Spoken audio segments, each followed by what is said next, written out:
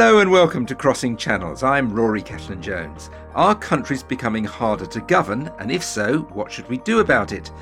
That's the subject of the latest in our podcast collaboration between Cambridge University's Bennett Institute for Public Policy and the Institute for Advanced Study in Toulouse. And as ever, we're going to use the interdisciplinary strengths of both institutions to explore a complex challenge. Why has governing France and the UK from the centre become so difficult? What has been the impact of recent political protests and movements? And is devolution the answer to the French and British governability challenge? To explore these issues today, we have Mathieu Carpentier from the IAST. Mathieu, start us off. What does your research focus on? My name is Mathieu Carpentier. I'm a professor of public law at the University of Toulouse in France. I work mainly on constitutional law and comparative constitutional law specifically, and constitutional theory. And nowadays, my research focuses on the status of counter-majoritarian institutions in contemporary democracies.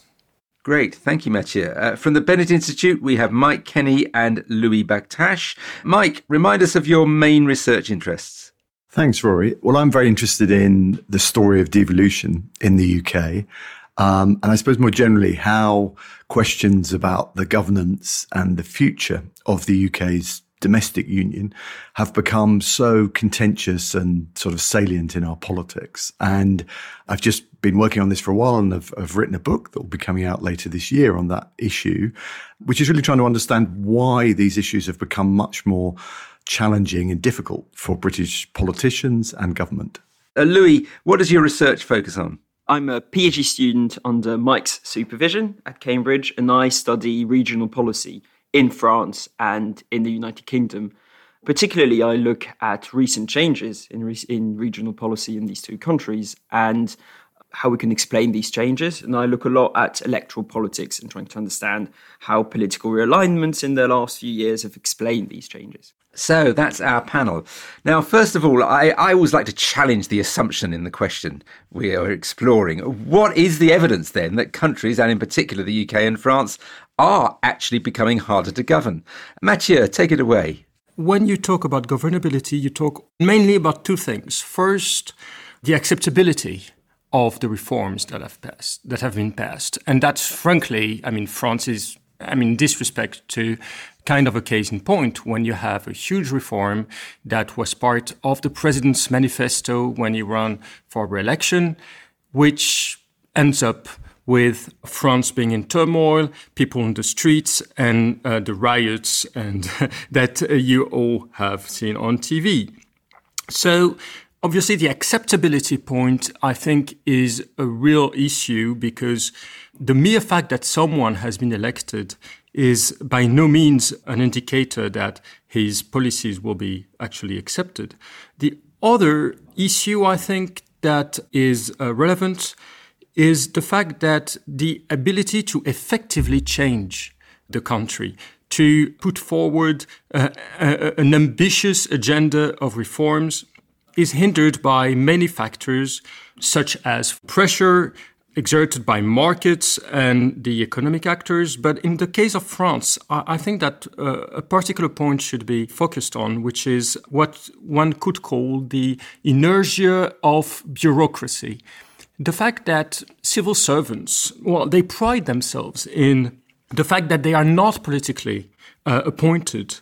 Actually, it's more complicated than that. But they have a certain apolitical ethos where every political issue is reframed in terms of a technical one, of an issue of expertise, if you like. And this is why true change is so hard in France, especially when the current ministers, they are not lifelong political elected members of parliament or and so forth. So they don't have the authority to put back the political in the policies they want to enact. Mike Kenny, we've got a government here in the UK which has got a very solid majority, one of the biggest majorities of the last few decades. Is there really any evidence that the UK is hard to govern at the moment? I think if you look at the last few years, there's quite a bit of evidence that the UK like many other countries, France included, has suffered a number of shocks. The energy crisis, the cost of living crisis, COVID, the pandemic as well, which have sort of originated largely from outside, either in the context of the pandemic or the world economy. And those have made governing, even if you've got a majority, very difficult. Obviously, in the UK case, we've also got the more self-inflicted challenge of Brexit, which has, I think, sort of tested our governing institutions and indeed the sort of competence of our politicians like no other challenge since perhaps the Second World War. So I think you've got those kind of, shock moments and events. But I also think there's something else at stake in the governability idea, which is about certain systemic difficulties, just really difficult social problems and policy challenges that lots of democratic states are struggling to get to grips with. So in our context, I suppose the most obvious one is economic growth, trying to, get growth back, but also make it more inclusive, more across the country, but also institutions like the health service, as well as other related social challenges. We've just got, I think it is a mixture of these sort of unpredictable shocks, as well as a sort of growing sense that there are huge challenges in front of our politicians that they're struggling to grapple with. Now, Louis Baktash, I think you see across both countries, don't you, really? What's your take on the rise of ungovernability, if I can use such an ugly term? I think that question can be asked in two different ways. I think Mathieu had more of a structural answer, Mike more of a contextual answer. I think if we look at a very short time frame, it is much harder for Macron to govern because, well, especially compared to a few years ago where he had a massive majority in parliament, now he's heading a minority government. So clearly for him, it's harder to govern. Even with a big majority, he had issues with the acceptability of his reforms. Now it's even harder. In the UK, if I think about May's government a few years ago, I would argue it's a bit more easier to govern now, thanks to the majority of the Conservative Party won at the last general election. I think what's interesting is there are common challenges, and Mike talked about them. There are also very different issues in France and the UK, and I think it is getting harder to govern these countries, but for different reasons. Let's drill down into one thing that the two countries have in common, which is a very centralised form of government and the deficiencies of that. I mean, Mike, again, that I suppose has been seen more recently to be a weakness, has it? Well, I mean, this debate about the British governing model and whether too much power is sort of hoarded at the centre, we have a central government that is trying to sort of govern the whole of the country. The criticism of that model is, again, age-old and has recurred at different points of crisis. Obviously, the situation now is a bit more complicated because we've also got some devolution arrangements, which are fairly substantial in kind in Northern Ireland, Wales and Scotland. Much less clear in England what the equivalent to that is. And so power in England is still massively concentrated in Whitehall rather than the big northern cities, for example. It is indeed, and we've in England there's a very weakened stratum of local government and councils that have had their funding systematically reduced and their functions narrowed. And there's been a lot of debate about, well, should we have a sort of tier of devolved government between councils and Whitehall? And over time, last sort of 4 or 5 decades, I mean, there's been recurrent attempts to build a layer of city regional or regional government, and the success that the government that comes in after that has generally unpicked it and tried to pursue a different model. So we've had lots of chopping and changing in terms of that challenge to build a sort of intermediate devolved layer in England, because England is just in a different position to the other parts of the UK because it's larger, it's more heavily populated, and it has more resources within it which matter to the British state. Mathieu and Louis, let's look at the French example. My impression, having lived in France 40 years ago for a year, in Paris, was all around me were everything that symbolised France, the grandes écoles, the government, the arts, an extraordinarily centralised country. Is that still the case, Mathieu? And is it seen as a problem? Obviously, things have changed over the last 30, 40 years. France ever since the French Revolution, has a strong tradition of centralization. And this obviously is a feature of our constitutional identity and has been so for quite some time now. But it has been very clear for quite some time too that the centralization of power is not a desirable situation, both for local authorities and centralized power itself. So basically, it's been 40 years that a process of decentralization has been underway, and obviously it has a lot of advantages and good things to it. Local authorities have more powers. They are democratically elected, so it gives also the citizens some kind of a close-knit representation, whereas, when you elect someone to go to Paris, you do not see him or her very often afterwards. Louis, we've seen a graphic example of people who don't think government is working, certainly not for them, over recent years, and particularly over recent weeks in France with the revolt over pensions. Just tell us about that and whether that's any different from protest movements of 40, 50 years ago. What's different with protests in recent years in France, I think, is if we look back at Macron's campaign, he wrote a book in 2016 called Révolution, supposed to revolutionize French politics. And in that book, Macron laid down a vision of democracy which would be centered around the relationship between him, the president, and the people directly. And so there was an opposition in his mind to what we call in French the corps intermédiaires, so in the intermediate bodies. That is trade unions. That is also, to some extent, a local government in a way. And he sort of tried to personify French politics. And to some extent, it works. When we look at the gilets jaunes, what's really interesting in that protest movement is that it's been organized almost spontaneously. It's been organized outside of trade unions, outside of political parties. But maybe that's what made the gilets jaunes particularly dangerous. I think that's what made them worrying for Macron and for French political elites in general. When we look at recent events, or in the recent weeks, what's interesting compared to the gilets jaunes is the lack of violence in the different demonstrations across the country. Actually, because let's be clear, to British eyes, protests on the streets in France have always had a lot more violence than we're used to. Yeah, probably, but it's there's been some material degradation. I was about to say there have been some fires in some French cities. But what's interesting is that until Article 49.3 of the Constitution was used to force that law through Parliament, protests were relatively peaceful because they were organized by trade unions. The thing is, Macron, by undermining trade unions consistently, by refusing to listen to them, is creating an incentive to act outside of these corps intermédiaires, of these intermediate bodies. I think that's the main difference in France with protests in recent years. It is that undermining of intermediate bodies. And have the various protests over the years, the gilets jaunes and right now the pension protests, have they actually had any impact on public policies? Because it certainly seems with the pension changes, that's just forging ahead. Clearly, in terms of the pensions reform, that hasn't worked, and the law has been signed by President Macron, so it is happening.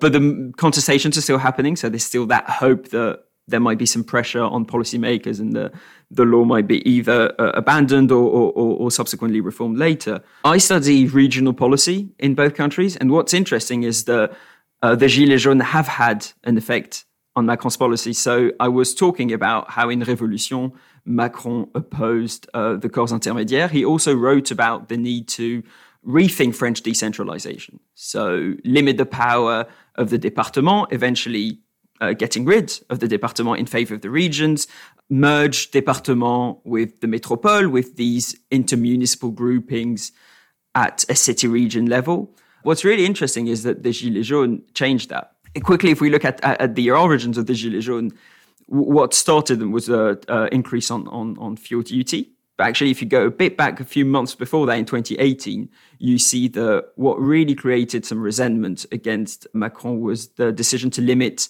the speed of roads on secondary roads from 55 to 50 miles an hour, from 90 to 80 kilometers an hour. And that change was picked up by local politicians, by the opposition, especially on the centre-right from Les Républicains. So there was an instrumentalization of the centre v periphery cleavage, what Christophe Guillouis called la France périphérique. It's a term that's contested, and it's not. There's a lot of things to criticize in it. But what's really interesting is that narrative is used to frame a lot of events. And so the gilets jaunes protests, becoming framed by this idea of France périphérique, force Macron to rethink his policies. And you see in terms of regional policy, more attention given to left behind areas, as we'd call them in English. But also, Macron has to rethink its political strategy, working more with mayors, with local officials from these traditional local authorities. And all that rhetoric around limiting the power of local officials goes away, forcing Macron to rethink that. Mike Kenny, we certainly don't have movements on the scale of the Gilets jaunes in the UK, but has there been public resistance in a way that has worried the government and changed policy? Of course, the great example is Brexit. I mean, just picking up on Louis' interesting account there of the Gilets jaunes, its origins. I mean, I do think there's something here about cars and people's attitudes towards cars and petrol prices and so on that we are beginning to see, aren't we, coming out in some of these protests emerging around the city-based schemes for restricting traffic and the ideas of a congestion charge here in Cambridge and the protests in Oxford. There's something actually that isn't just a French thing here. And they turn out to be much more local, though, interestingly, don't they? The really powerful, and you could say the most powerful lobby in the UK is the NIMBY lobby, which is having a huge effect on central government's planning abilities. Yeah, that's a really good example of one of the most systemically difficult issues in UK politics, which is around the way in which the planning system works. And obviously a lot of this comes through politics, the unwillingness of politicians to take decisions that might make them unpopular with their constituents in areas where these issues arise. But going back to your bigger question there, Rory, I think Brexit is an illustration of where this works very differently in the UK, because Brexit is both, in a sense, a very particular example of protest politics, but it's also, because it's a referendum, it's also internal politics within the system.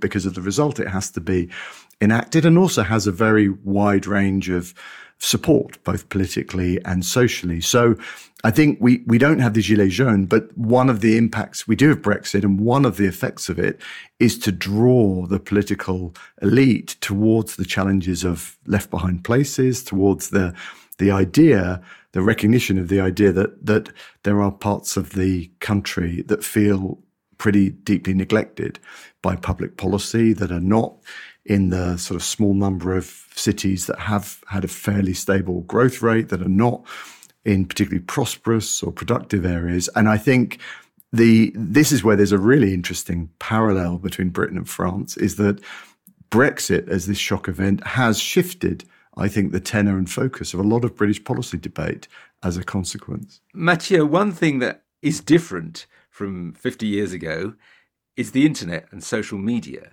Has that shifted the balance of power?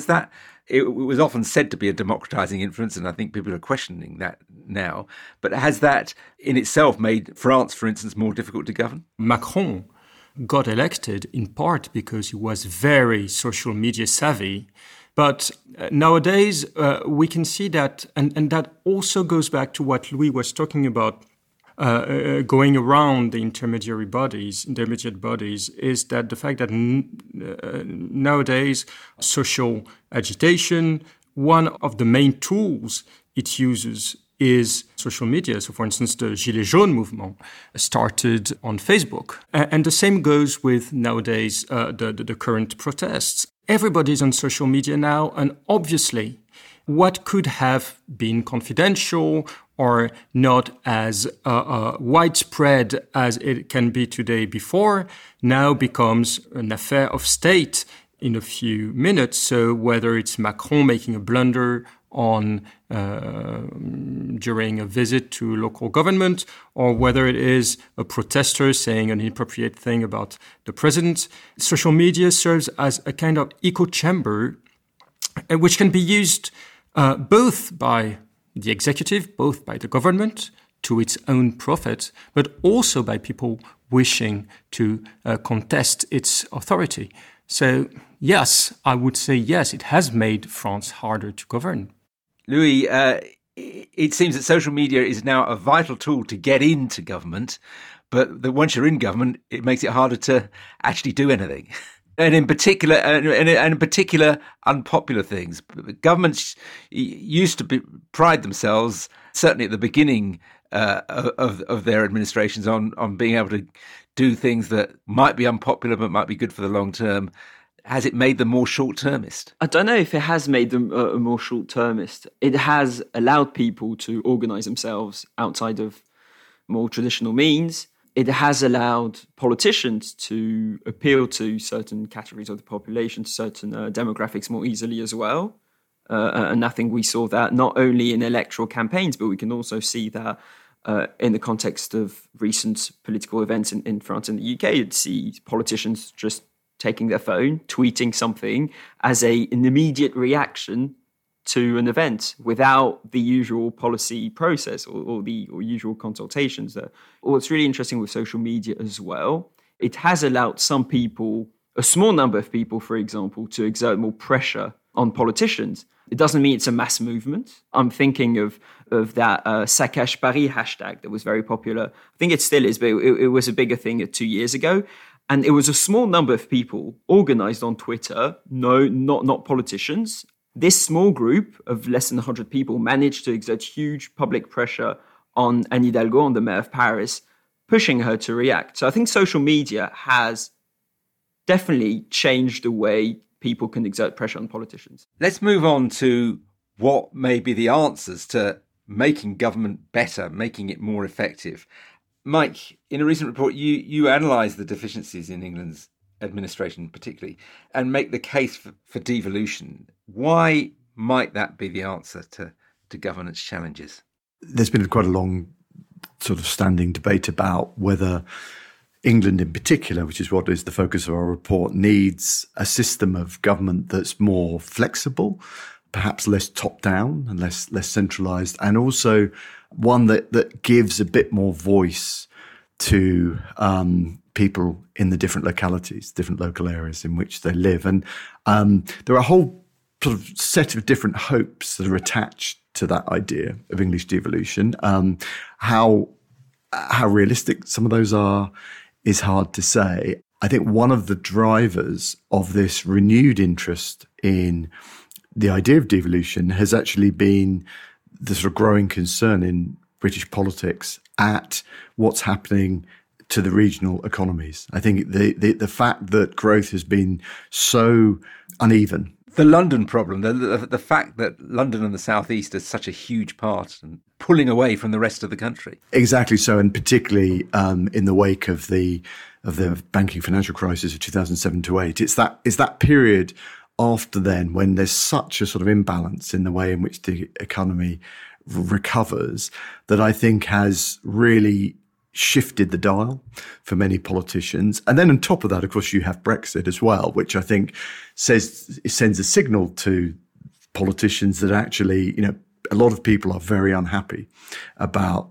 exactly that kind of question. So I think a lot of the hope that's sort of invested in devolution in England is about the economy and about whether this would give the tools to decision makers nearer to the ground, in the different parts of England, to actually make the kinds of decisions that would perhaps prioritise things in ways that would ultimately benefit those areas' economies. Now, there's a lot of hope invested in the economic prospects of devolution, and it could well be that would improve things for some areas.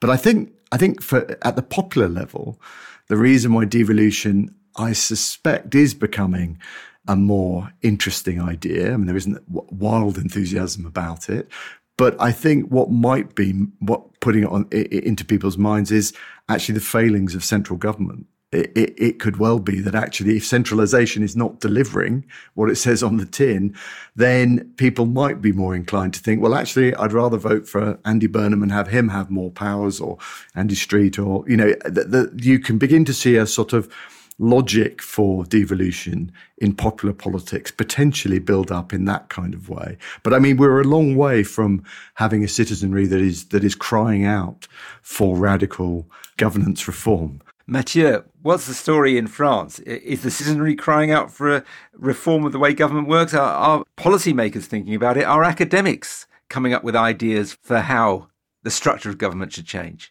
Yeah, well, the Constitution has been under a lot of pressure these days because it provides the government with a toolkit that is quite powerful in terms of how it can enact its policies without much obstacles. I mean, constitutional reform is something that comes back to the fore every 2 or 3 years in France, ever since the last big amendment that was brought to it in 2008.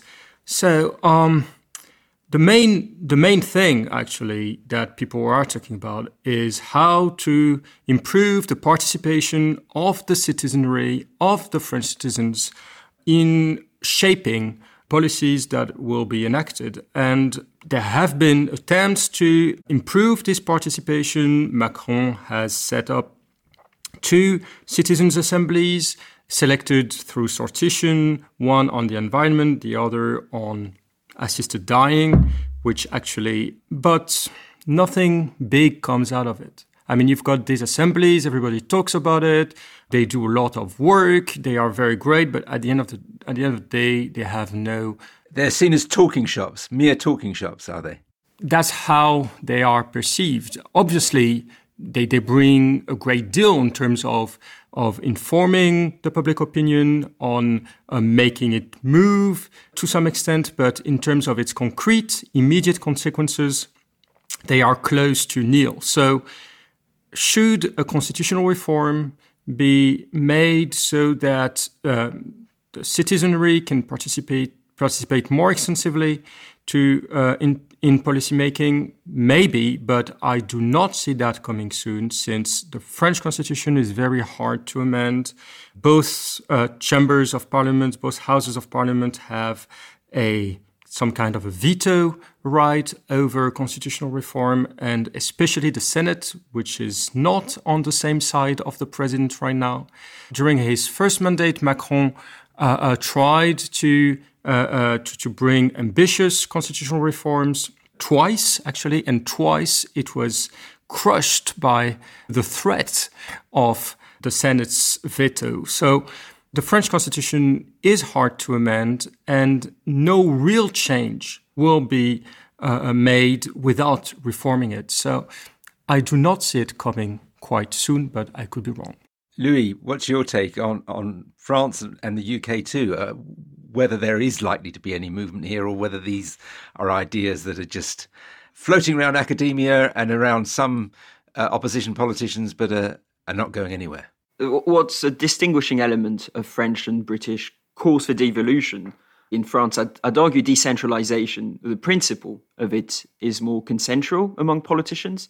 Government opposition, left, right. There is this common agreement that decentralization is a good thing. In the UK, though, that hasn't been the case. And we see in the history of British/English devolution a lot of hesitation. Labour, for example, with the metropolitan councils that had been abolished just afterwards by the Conservatives. However, I think something is changing in British politics, and it's interesting to see that levelling up as a slogan is also being picked up by Labour. Combined authorities have been created under Gordon Brown, under New Labour, have seen expanded powers under the Conservatives. So there's that change in British politics. As far as French politics is concerned, it is indeed really difficult to change the constitution. And that might be why Macron is so keen on making alliances with local politicians, is to get that support within the Senate. But also what's interesting as well is when we look at the gilets jaunes, the protesters had a lot of different demands. However, one thing that stood out was the call for the RIC, the Référendum d'Initiative Citoyenne, or Citizens' Initiative referendum. The RIC was basically one of the big arguments of the Gilets jaunes, one of their main demands, and that is a call for more participation in policymaking, for more control over the institutions that govern French politics. And that idea of a RIC has been picked up by different politicians within the far right, within the large left-wing coalition we see now. So is it likely? In England, it is, I think. It is likely we will see a lot of changes because something is happening between the Conservatives and Labour. In France, well, I guess it all depends on the results of the next election. Mike, just bring us to a close by telling us where you think the more radical change is likely, and maybe whether there are ideas outside these two countries around the world that they should be looking to as examples. Reflecting on the conversation, it's interesting, what we've identified are almost two different tools that governments have turned to use as they face these pressures that we're talking about in terms of ungovernability. So one is, do you tackle the structures of government and pass some more power and responsibility and energy down the line, down the chain? Or do you use the tools that Mathieu was talking about, which a number of governments have got interested in, trying to engage citizens very directly through these kind of new emerging techniques, citizens' assemblies and so on. And I mean, in a way, you can see them as both different kinds of attempts to sort of engage citizens differently and to understand them better, but also, I think, to try to address the growing desire for voice and for recognition, which I think is so much central to sort of democratic politics. And I think if you think of those two approaches, then sure, I mean, it really makes sense to look at a lot of different countries that have tried both. Many people in the UK look to Germany and think that the answer is that we turn ourselves somehow into a federal model of the German kind. And I think that kind of impulse was perhaps understandable. It's born of frustration at different aspects of British institutions and culture. I mean, I think what it often neglects is that would be a wholesale transformation of pretty much everything. That would be a very radical leap in a different direction. And if you look at history, it tends to suggest that countries take that leap only or nearly always only at moments of intense crisis, when they've been invaded, when they've experienced violent civil conflict internally. And that's not where we're at in these contexts. Yes, they're becoming harder to govern, perhaps, but neither are quite at the point of sufficient crisis, I think, to really embrace a very radical model at the moment. Well, that's all we've got time for on this episode. Thanks to Louis Baktash and Mike Kenny from the Bennett Institute and Mathieu Carpentier from the Institute for Advanced Study in Toulouse. Let us know what you think of this latest episode of Season 2 of Crossing Channels.